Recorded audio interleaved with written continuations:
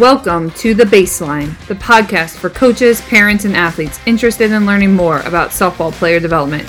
Here our goal is simple: change and grow the game of softball.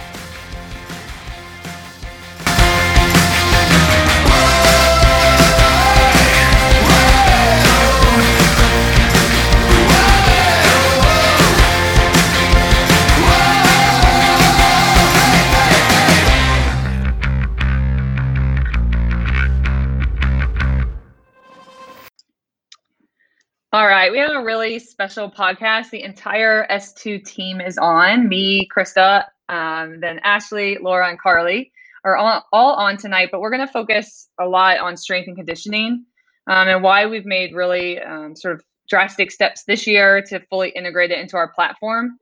Carly came onto our team in August, and integration up until that point had been a journey for Ashley and I.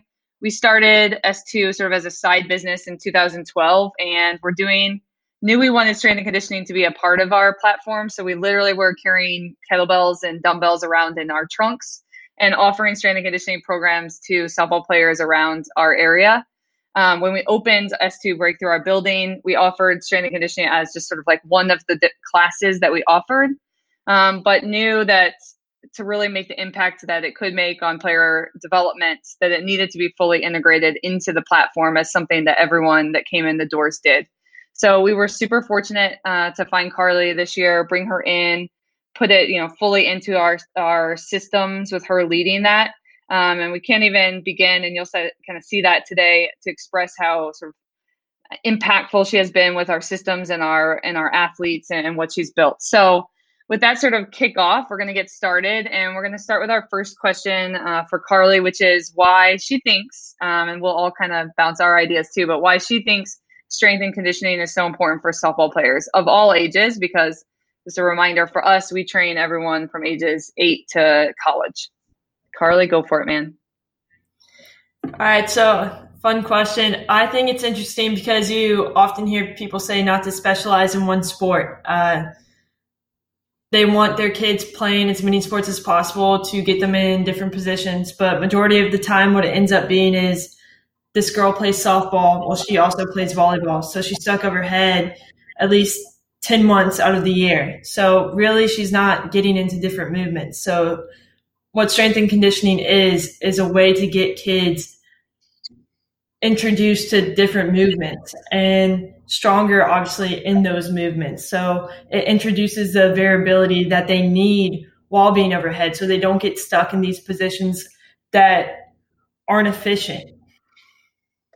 Yeah, for sure. I think, when we wanted to bring strength and conditioning in, and we sort of knew we wanted to right from the beginning, that was a huge factor, and we didn't really understand it fully at the time, I would say, of why, it was so important to us. But one of the things we see, and Carly, maybe you can speak to sort of what you've seen on the floor, but athletes that are sort of, quote, highly skilled in softball are given more opportunities to play at a higher level, sort of like on a bigger stage, and are seen as very highly skilled softball players, but really, really struggle with basic movement just because they've been sort of pushed along in softball so quickly. So maybe, in this past time frame at our space, speak to some of that you've seen of just athletes, and maybe they're really, really good softball players, but sort of when they get on the strength floor, some of the challenges they have. So we have some elite kids in the Orland Park A's who throw 70 to even 80 overhand. And what's interesting to me is these kids who have these elite patterns for throwing will come over to me on the strength floor and will struggle with an RDL or deadlift to control a deadlift down. So what that says to me is these kids are at a risk for injury. Even though they are very high level athletes, they can't do basic foundational strength movements, which is kind of a red light. And Ashley, you'll probably get into that with pitching, but it's a red light to me that these kids are high level athletes, but can't do basic foundational strength movements. Yeah, unfortunately, I think we saw, this year we sort of, as you said, like red flagged any athlete that came in to the facility as a pitcher, talking pitching specifically here, who was post-puberty, of course, and what we labeled as level 1 mover, which is, the lowest level, lowest tier that we have, and through higher velocity. And so we really flag them because to us, that's 2 ingredients recipe for higher risk of injury. So unfortunately, for the athletes that we had in that category, they did experience pain along the journey, and essentially it felt as if we had kind of predicted it, I guess. That might be a little bit strong, but we at least we knew that they were at higher risk. So I think the ability for especially our assessment to look at movement and then look at sort of the output, you can oftentimes just assume because someone is skilled or has a lot of power that they're a great mover, but that's not always the case. And when it's not the case, it's actually quite alarming and really something that has to be paid attention to keep these kids safe. I was going to also chime in, Carly, because I actually think your answer to the first question was pretty interesting. Of like, it's essentially strength and conditioning balances out softball, or balances out how much skill repetition that athletes are doing. And I think when Krista and I first started S2 Breakthrough and we are incorporating, that really never crossed my mind. It was really, strength and conditioning was about getting them just to be just like learn movement, learn where your body is in space, like really just sort of ground up type of stuff. It didn't occur to me years ago, we're talking really 8 years ago that we started strength and conditioning, that we would be working with athletes, really young athletes, and already we'd be faced with battling them being, as you were calling it, stuck in certain patterns. So you're right. We're seeing that earlier and earlier. And I think that's something I've learned along the way, is it's not just this nice, easy breezy tier where you're going from the ground up and helping them learn and move. You're simultaneously sort of battling something right next door. So I thought that was interesting response. That's sort of where your brain went right away. Yeah, I think I think strength and conditioning for us in our discussions at S2, it serves like 2 purposes, which is building a barrier, building a armor for our athletes to avoid injury because of the repetition that they're facing and sort of like the intent that they're going at in their sport. And it's a high velocity movement, especially for positions like a pitcher or a catcher or someone that's really repeating their movement a lot. So it's building that armor for them to help reduce their risk of injury as much as possible. What that means and looks like, I think, is different based on the age of our athlete and what it looks like. But then it's also trying to train them to be better softball players and that part of it. So I think it's 2-tiered. I'm going to jump into the next question because I think we're touching on it a lot. And so I think we can sort of get into it. But just to give a little background, and then Carly, I'll have you dive into what it looks like a little bit more. But when someone trains with us at S2, they don't sort of like choose to do strength and conditioning or choose to do softball. Strength and conditioning and softball are integrated and sort of, one big program. And so I think that is a lot different than maybe what we traditionally think of for strength and conditioning and skill, which is we might see a lot of athletes who do strength and conditioning, but they go somewhere else. They go to one place to get their strength and conditioning work, and then they go one place to get their teamwork and one place to get their like lesson work, so whatever that looks like. And so I think what we have is very unique in that way. So maybe if you can just speak, Carly, to what your experience has been with how our approach, where we've sort of fully integrated it and it's something that everyone does, is different, what you think like is important about it being set up like that, and sort of like that world of things, how that's different for us compared to what other people might be doing. The whole setup really is such a game changer. So from the minute they walk in, we'll have a level 1 athlete go straight to the warm up and then come to me on the strength floor and then go do skill movement. A level 2 athlete will do their warm up and then go to skill movement. But the whole time I can see everything. So I can see how the kid moves on the strength floor. I can see how they move when they're pitching with Ashley. I can see how they move when they're doing their movement prep with Krista. So it really just opens up a whole new training, if you will, where I'm constantly being able to assess these kids of what they can do well and what they struggle with. And it makes a efficient model too for the kids, because if Ashley sees something in pitching, she can come to me and I'm able to go in that day and work with a kid on that movement, or able to fix their resume that night. So it's really just the communication and the ability to always see them move and always assess them. That's super efficient for the kids. Yeah, for sure. Yeah, I think I'm going to go ahead. If you're an athlete and you keep them separate in separate silos, strength and conditioning and skill, there's obviously there's going to be a level of improvement, because you're going to be increasing absolute strength. You may be working on some mobility stuff. You may be working, but there's a ceiling. I mean, there's no doubt about it. There's a major ceiling if there's not communication / a relationship between the person you are working with in skill and your strength coach. I mean, you just can't reach what someone who has a platform that it's integrated, that someone like that can reach. So I think that that's really important. So I know that there are tiers of athletes who don't do strength training. That's obviously a whole nother topic. But for those that do, I think oftentimes it's separated. And in the platform that we now have, and obviously we can say this because, as you said, Krista, we had all the other types of platforms. I mean, we grew up to this essentially. So we've seen all of the different models within our own space, keeping it separate, really functioning, keeping it optional. We've kind of done the whole 9 yards until we've built what we have now. And I think it's all subpar. It's all subpar to really the system we've built.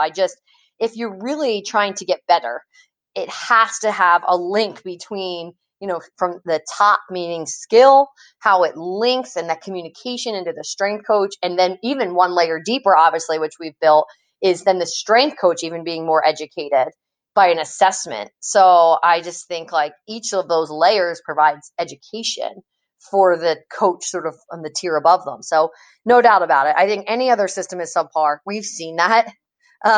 We've seen it because we've had each of those. And so I think that's like why we've grown to what we are now and why we feel so passionately about it. It's like we now see it blows it out of the water, right? I mean, it blows every other setup we've had out of the water. And so I think it's why we want to talk about it so much, is to try to sort of spread, what we hope that other facilities, organizations, so on and so forth, can start to adopt and maybe utilize us as a means to figure out how they can take that and to work within their own space.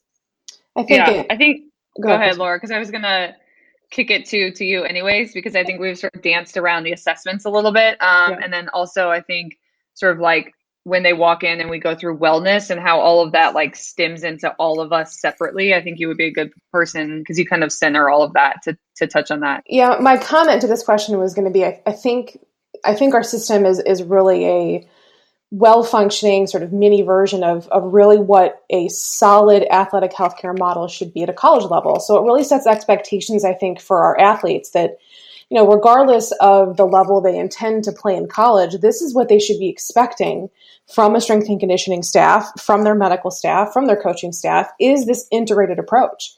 And so the fact that they have this model already and they've grown up in a model where strength and skill and their health and wellness are all at the forefront and is really centered around them as an individual and them as a player, it really sets some expectations. And I've said this, for a couple of months, that I hope that as our athletes start to graduate from the facility and move on to playing in college, that they start to ask those questions, as informed recruits and informed parents of, how are you going to integrate these things, right? It's not always going to be questions about, the fanciest campuses or, the best stadiums, but how are you going to take care of my physical, mental, the health and wellness of me as an athlete, I think is a really important question. So I think we've set a standard for that for them as they've, progressed through the program. Yeah, for sure. Laura, can you walk us through, and then we can all kind of talk about our own experiences, but like an athlete walks in the door, gets an assessment, and sort of how that's funneled into sort of like skill versus strength versus wellness, and how we divvy that up and sort of like what that looks like. And then Carly, maybe you can sort of speak on where they would then kick off strength and conditioning based off that information. Yes. So when a client, parent and the athlete walks in the door, the first thing we do is sit down and review a health history questionnaire with them that they fill out ahead of time.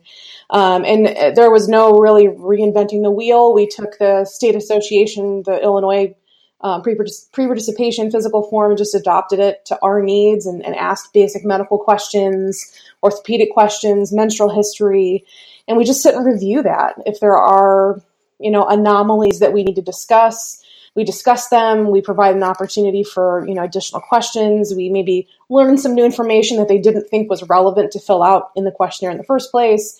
And it just sort of opens the conversation, really centers, the assessment session around that this is for your health and wellness, right? We're going to talk about performance and we're going to talk about skill, but all this is to make sure that you can chase performance in a healthy way.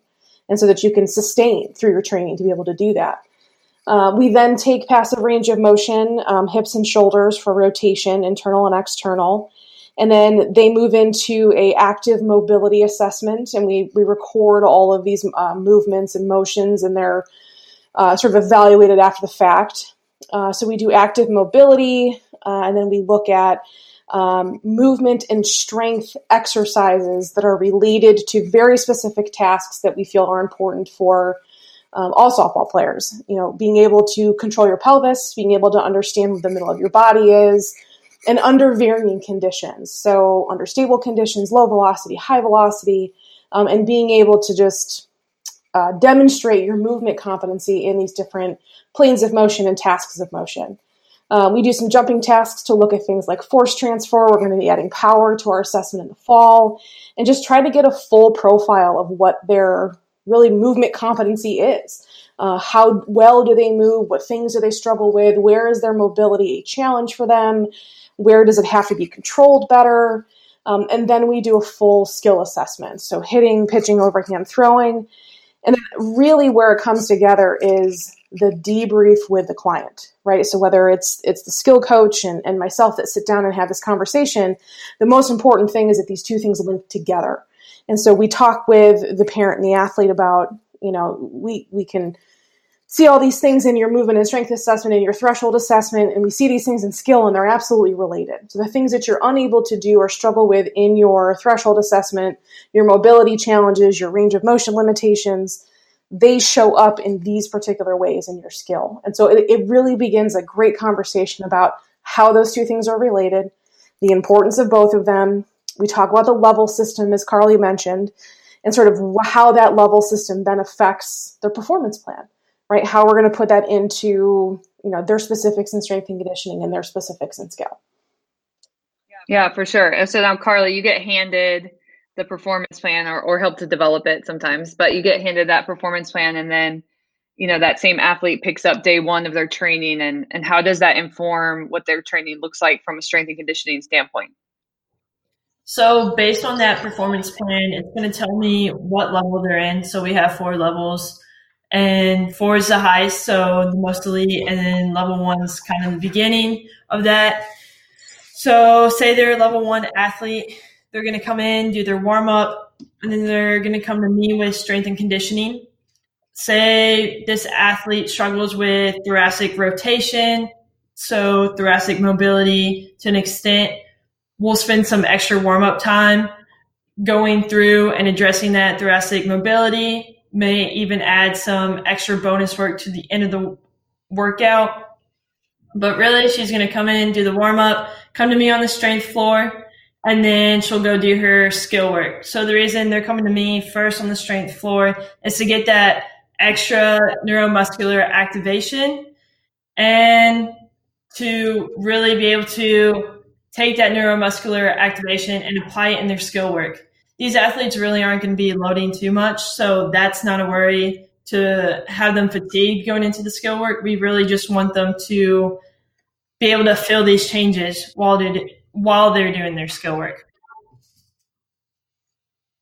And then what happens, like, let's say you have a level 2, level 3 type athlete, and we look at her performance plan, and there's some sort of like individual needs. Obviously maybe a core of the program stays the same, but when do you differ between sort of like the meat and potatoes of what everyone is going to hit and what you see in the performance plan for what that athlete individually needs? So if an athlete comes and is struggling with something like hip mobility, thoracic rotation, thoracic extension, those are things that I can address in the warm-up and can be done daily. But if it's something such as core activation in a particular movement, such as a squat, and we need to change the loading variation, that's when I'll go through and maybe not change the complete program, but I will go through for that individual athlete and change the way that we load that movement. And this is something that happens fairly often, and it's not really based on the assessment in general, but say it's a Tuesday on the floor, an athlete's having trouble with a back squat. For instance, we're back squatting, and she can get into a front squat really well because she has more core activation there. Then from there on, I'm going to switch her to a front squat. So it's not always just based on the general assessment. It's a day-to-day assessment too, really, and being able to adapt. Yeah, for sure. I think though, like the importance of integration as well, that seems very strength and conditioning focused, sort of what you just described. A lot of times that conversation will, sort of come over to the skill side, because if I'm struggling and hitting to make someone feel core activation and you were successful by changing a load, it might be something we even explore with the stride that they take in hitting or something. We can sort of have those conversations and they flow pretty freely in our facility. So that really helps us make change faster, as Ashley was saying earlier.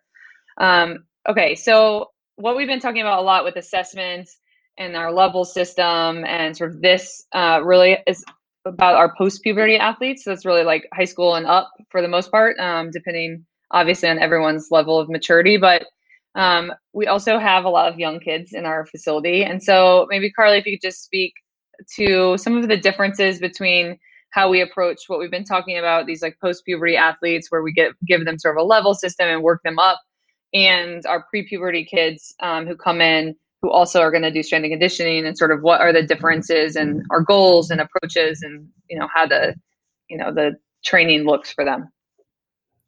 So our pre-puberty kids will not undergo any assessment. We will spend a majority of our time getting down the fundamental movements, so skipping, running, jumping, and really this is all done throughout a warm-up. And I do it that way just to make sure it's variability. So we go from jumping, then we go to running, then we go to skipping. And once these kids get really good at mastering these fundamental movements, then we start playing with power in these movements. And once they have power down, then we start working on foundational strength movements. Not loading these movements, but just body weight. Here's a squat. Here's a hinge. Tell me a difference. And it's amazing because we get these 10, 12-year-olds who can produce power in jumping, skipping, and then we teach them how to squat and hinge. And they'll point at a high school kid and say, oh, she's doing a hinge. And it's so amazing that these kids are starting to distinguish these movements, but also be very proficient in these movements. So I think that's a big game changer. And then for our high school kiddos, post-puberty kids, these are the kids that are doing the threshold assessment and getting objective data from it. And from here, we're building out that performance plan with their skill work and their strength work and attacking any deficiencies that we see. So more or less, it's becoming more individualized as they get older and attacking exactly what they need. And then as they go up through that level system, it gets more sports specific with attacking velocity, whether that be exit velocity, throwing velocity, and even crafting new pitches with Ashley. Yeah, for sure. Would you say, I know the answer from a skill standpoint, but would you say strength and conditioning is highly individualized for our young athletes, or, what is sort of the approach from that? Because I know we don't do as much of sort of like a assessment. There's a reason for that, obviously, but what are the like key areas that you're hitting, and like when does an athlete need to start moving into more of an individualized type plan?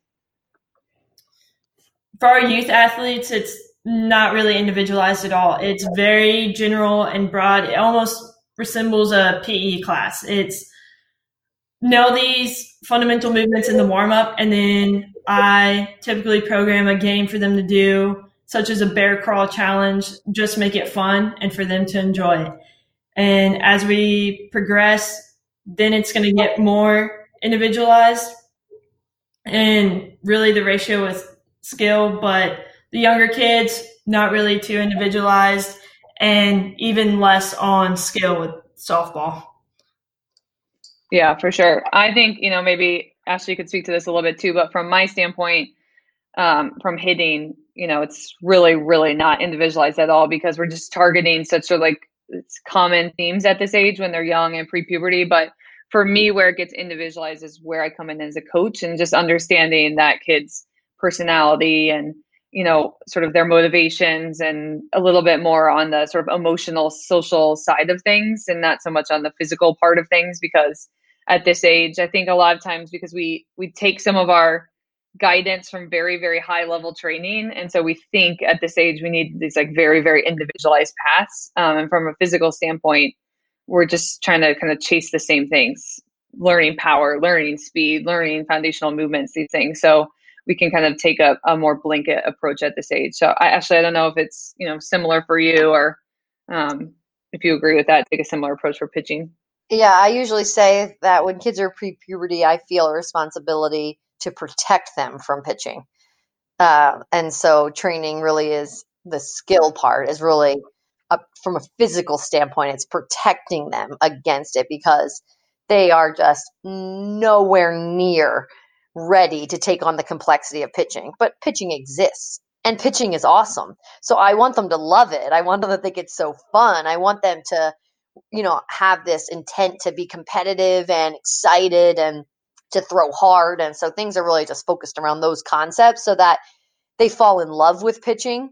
But the concept of it and not the X's and O's of it, because they can't possibly even have a conversation about the X's and O's, let alone physically be able to do it. I think that's a conversation that just really needs to be we need to shout from the mountaintops to all parents of young pitchers is like, you just got to let them be free. And so this concept of drills and lessons and steps, and it's just, it's trying to jump from, you're at level 1 and you're trying to jump to level 50. So, you just got to let that course, kind of take care of itself. And like I said, really just get the girls to fall in love with pitching because, why wouldn't you want to fall in love with pitching? I was going to also say, we think about the phrase, once you see, you can't unsee. I'm just even listening to our own conversation, and none of this is a surprise to me because we are there. It's our stuff, but I'm just sitting back and listening. And, everything we do, the first thing we need to know is have you gotten your period? Are you pre or post puberty? If it's post, how long ago? That's the very first. We can't do anything in our space now until we know the answer to that question. And even really that has transformed within this year. We didn't really start it out that way, and it's really transformed. And so, now thinking about that, overwhelming majority of people, we know it. Krista, thinking about your LTAD chat last weekend on Saturday, I think the first or second question was what are some of the differences you find in training male and females? And your answer included, you have to understand when they got, where they are developmentally, if they've had their first period, and start destigmatize that. And so we know obviously that the sports world is not there yet.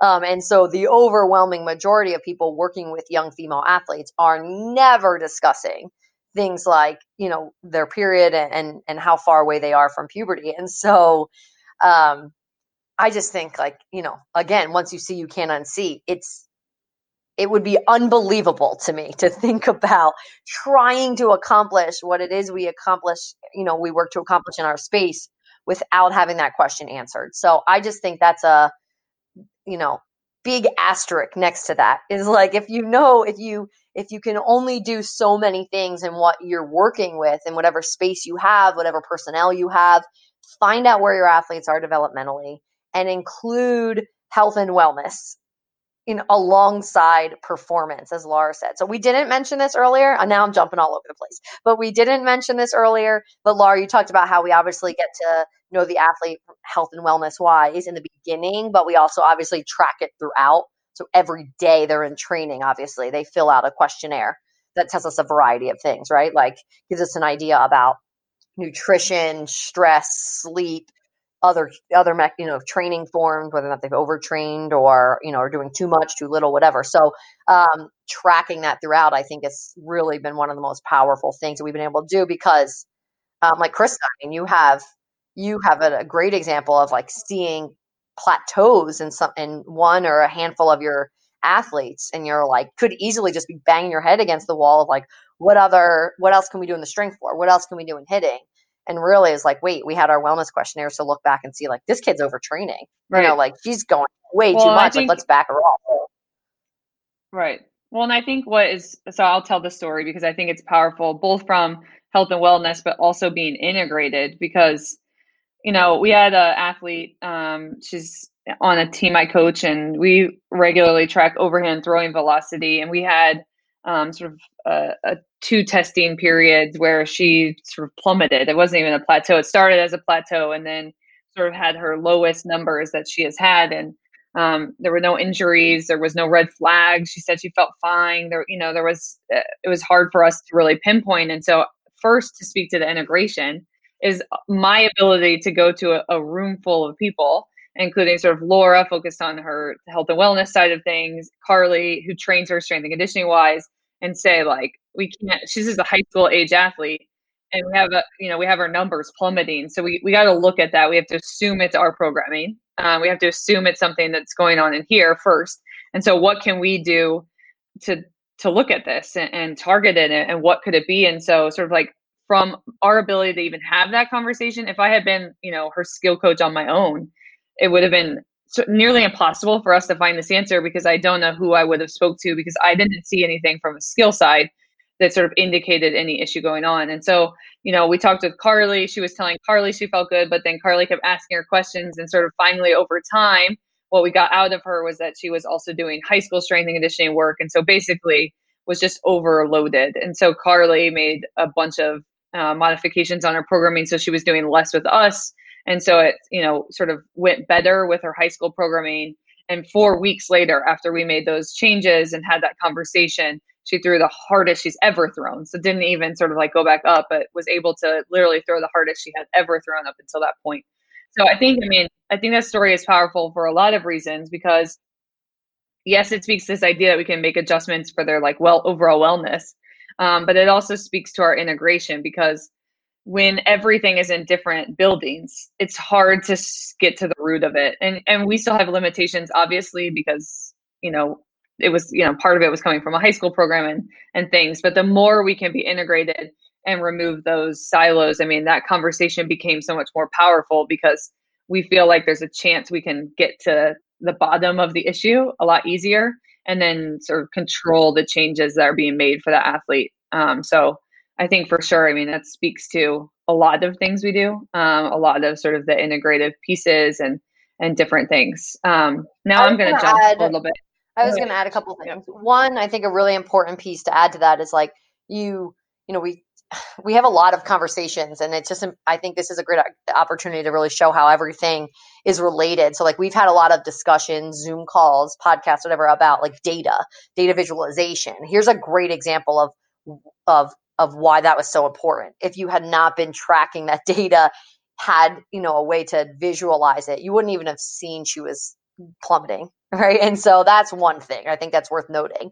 Another thing is my brain went toward a few weeks ago, Krista, your podcast with Coach Bloomer at Duke. And he was saying basically like, if an athlete goes to a skill training session and it's like cookie cutter, run. Right.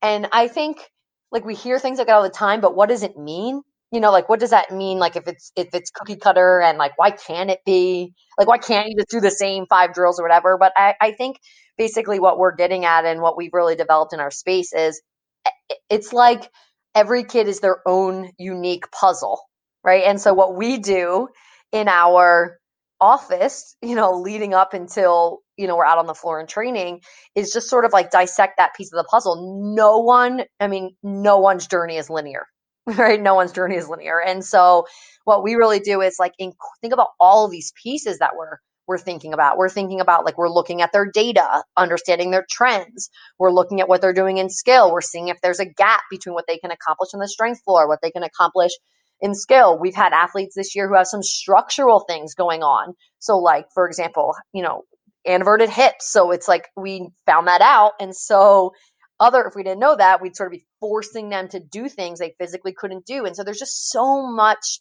individuality in a kid. Then there's kids who might be sort of similar and they're from a physical standpoint, but one athlete is stressed and not sleeping well. The other athlete isn't eating well. I mean, it's like there's just so much to account for.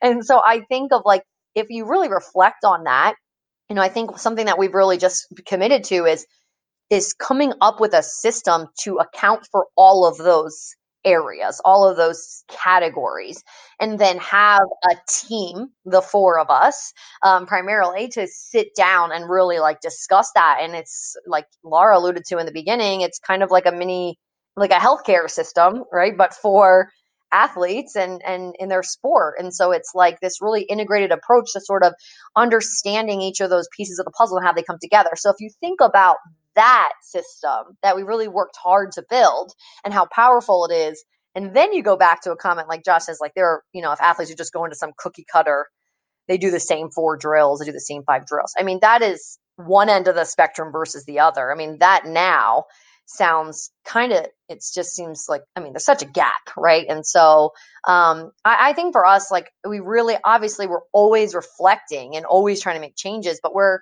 trying to build a gold standard system for player development. And so that's why, like I said, kind of going back to what I said earlier, it's why we're really passionate about it, is because, it is bits and pieces of this really are doable for a lot of different spaces. So hopefully we can just sort of keep making our system better and better, and then spreading words that athletes even outside of our little space can have similar experiences and similar teams working to guide them in the right direction.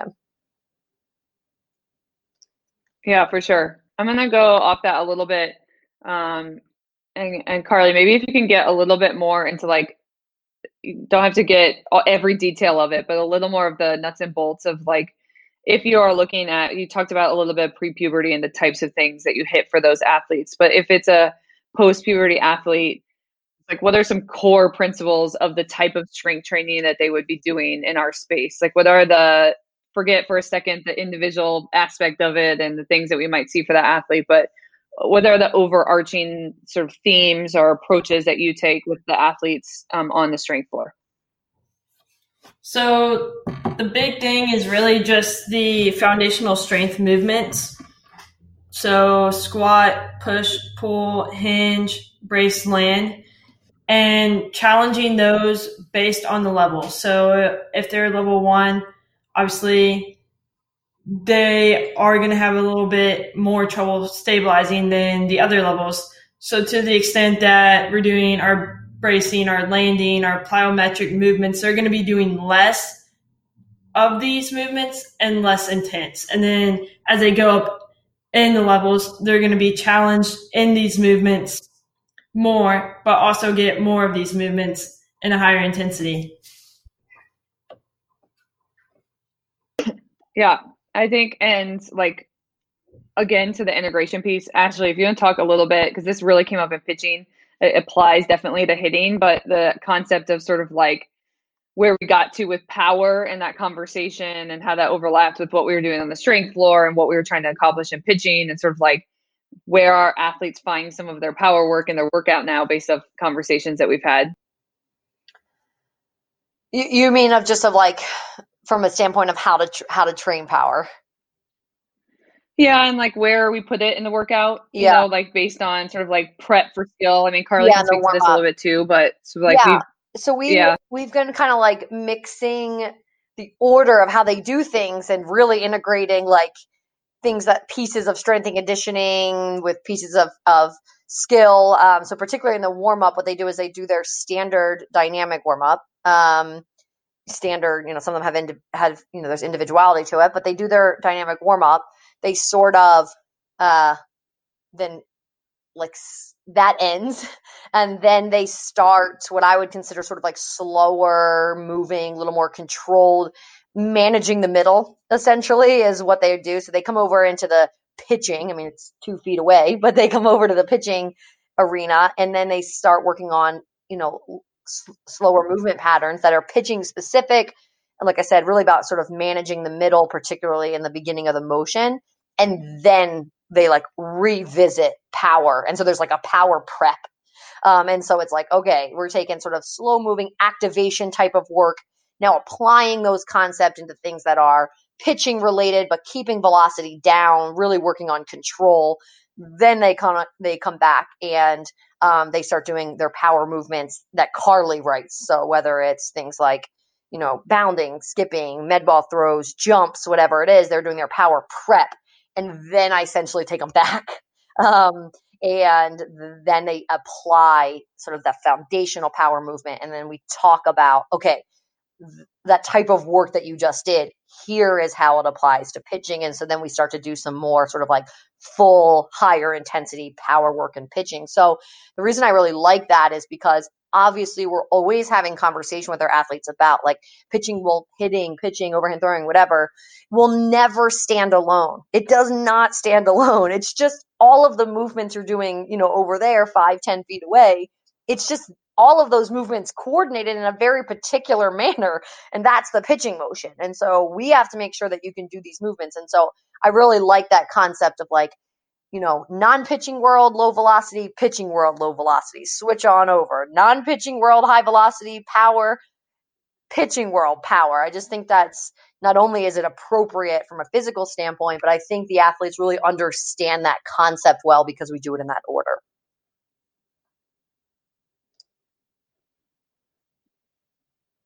Yeah, for sure. I think that's the question that Krista was getting for us. Is that the question you were getting? Is that? Yeah. Yeah. And I think for us too, it's important because we're trying to be very efficient with our athletes. We have, like high school, when we're talking about sort of this part, it's our high school age, sometimes junior high, whatever it is, athletes, and they're not training with us every day. And so they're trying to hit everything, and we're trying to be as efficient as possible. And so like when everything happens really matters for us. We don't have time for them to do like, strength and conditioning one day, power, things like sprints, jumps one day, skill one day. We're trying to sort of get the biggest bang for their buck without exhausting them, obviously. And so we're very, very like, we have a lot of conversations about the order they do things and when kids have limited time, what they do, that type of thing. So I think for us and for other people who have limited time or are working with high schoolers, are working in a sort of travel organization, have a facility, whatever it is, you have to sort of really prioritize what you want to prioritize and be efficient with training. It's a little different in the college space. These are all things they should be doing in the college space, but you can manage that time a little bit different when you have them every day or sometimes multiple times a day or whatever that looks like. But for us, we've had a lot of conversations about that flow of things and how that works for our athletes. Okay, so given our like unique structure, we'll have athletes, whether it's with the travel organization that we work with, whether it's sort of other athletes that come in and work in our space, whoever that may be. Our structure is unique because they have a lot of different coaches that work with them. So if you think about sort of like a traditional model, I guess if you're thinking of sort of like separate silos, you have your hitting coach or your pitching coach, your team coach, your strength and conditioning coach, but they all function separately and sort of that's who it is for you. And so for our athletes, it's unique because, our like a 10U team that we help oversee also works with Carly, also works with me, also works with Ashley, also sees Laura. And so they have sort of like an opportunity to work with a lot of coaches. And so maybe I think that's maybe not quite as unique from a skill standpoint. I don't know, it is kind of unique. But Carly, from your standpoint as a strength and conditioning coach, I think it's like pretty unique to have that relationship with the athletes where you sort of like come in with a full team and you're their strength coach and they sort of see you on that basis. So maybe just talk a little bit to how you've like been able to work up a connection with those girls where they sort of attach to you the same way that they would their team coach or whatever that is? Because it is sort of a unique trait that you have to have as a strength coach that maybe all strength coaches don't have to deal with normally. So whenever I got here in August, I definitely thought that I had to be right about everything and kind of questioned, how do I lead youth athletes? I always have to be right, so that's a lot of pressure. Always have to have the right answers for them. But as I really dove into it and had the experience, the kids would point me to the right answers all the time. They would tell me when they feel fatigued. They would tell me when a movement didn't feel right. And really, the power came with giving them the voice to adapt their training regimen for the day, to tell me that something didn't feel right. And by giving them the voice, it kind of showed them that, hey, I'm in this journey with you and I'm ready to be vulnerable with you. And if you want to say anything about the programming, feel free about it. And that's really been the biggest thing, is knowing that you don't always have to be right. And it doesn't always have to be about strength and conditioning. I see it all the time. Not every kid is going to love strength and conditioning, and not every kid is going to be lit up to go lift a lot of weights. So really getting to know the kids on a personal level and what lights them up helps a lot too. I mean, some kids are head down, get the work done. Some actually like to talk to me for like hours, but they'll get the work done and they'll put in the same amount of effort. So really give them a voice, be vulnerable, and just get to know them. Yeah, I think one of my favorite stories that so far that's happened this year is there's a 10U team that we work with, and they always start with Carly. So they do warm up. They do, theirs is a lot of like obstacle course type things, lots of competitions. So it's a lot of fun to be on the strength floor. It looks, it's not sort of like standing around. And then they'll go do their team practice, their work with their team. And so at the end of each of their team work with their team coaches, the coaches will give them the last like 10 minutes to come up with, what competition do you want to do today? Like, what challenge do you want to do? And I think about 3 weeks into training them, every week the competition became that they wanted to go back to Carly and do like an obstacle course. So they didn't want to do the coaches were actually meant was like, we'll try to hit it to the back of the cage, or throw it as hard as we can, or hit this target. And it suddenly became like, we want to go back to Carly, our strength coach, and we want to do a race or, a somersault or whatever they're doing over there. And so I think when we're talking about driving our kids and making them love it and making them want, that's so much, in my mind, that's much more impactful, the relationship that you have had with them, Carly, than mine. It's great for them to love softball, and I want everyone to love softball, but loving fitness in a way that then can translate your whole life is so unbelievably impactful. And so we really value the relationship they get with you. And I think it's something that feels separate but connected to them. And I think that's really important. So I think, watching the girls run onto the strength and conditioning floor and be excited to be over there. I think Ashley had another time where she was going to help oversee strength and conditioning, and it was optional for the girls. And a few of them asked if Carly was coming. And when she said no that day, they decided not to attend. So I think your sort of relationship with because there was a creep Carly. Half because everyone loves Carly and half because people are afraid of me probably or something. But I was going to say, switching gears so people don't dwell on that story. I was going to say that I have obviously an 18U team as well. And the majority of the athletes I've coached for years now. And this is by far, there's a handful of athletes that really fit into that category that you say, Car, that don't just love the weight room. They don't just chomp at the bit to get on the weight room. And this year I've seen their love for that space really grow. And what they've been able to accomplish is tremendous. And I think it's really just exactly what you said, your patience to just not make them feel like this is what we do over here.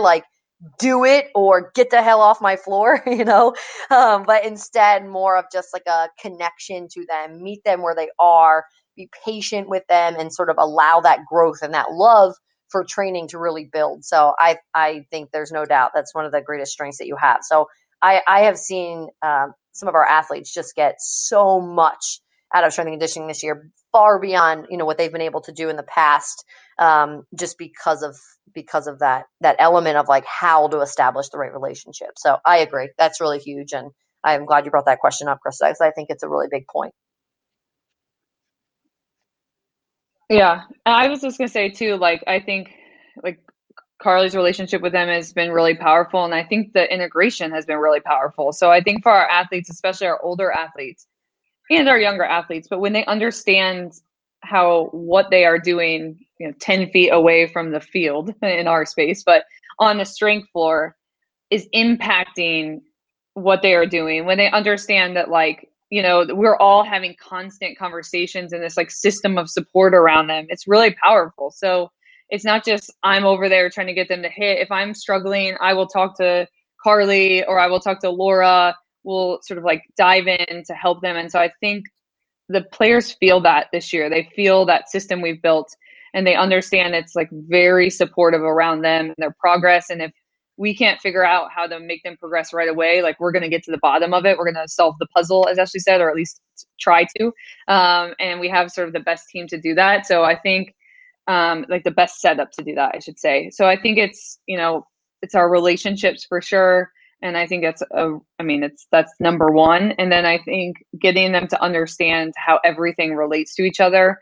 And for them, it helps them buy into both sides of things, the strength and the skill side of things, to understand how they're connected and how they're sort of like flowing together. So I would say like as another reason to do this, when athletes feel like every piece of their journey is separate and they don't understand the connection between the two, it's hard to buy into that because you don't really understand. You're just doing it to do it because someone told you to.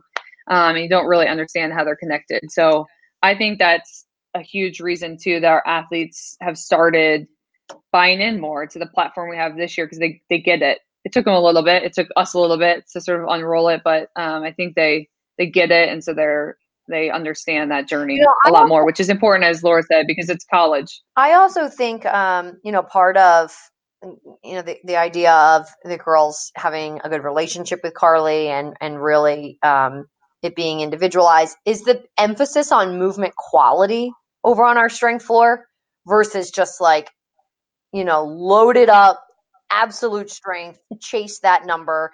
I obviously our athletes load, and we have some athletes who are loading pretty heavy on things once they have sort of earned that right. But the focus is movement quality. That is number one, the overarching goal. And so I think for our girls, in the past, I think strength and conditioning is sometimes intimidating, right? And so I think it's really part of not only just Carly's personality of being patient with them and her willingness to sort of meet them where they are, but the system meets them where they are. Because if you're low level movement quality, then you're just slowly trying to improve that movement quality. And so like, I think that just allows it to be a more comfortable space. Now, obviously we also have athletes on the flip side that they're used to this just like intimidating environment and they want it to be that even if their movement quality isn't there. And we have to educate them of why it has to be a process to really get to that point. But I think that distinction between like, yes, of course we're trying to get stronger, but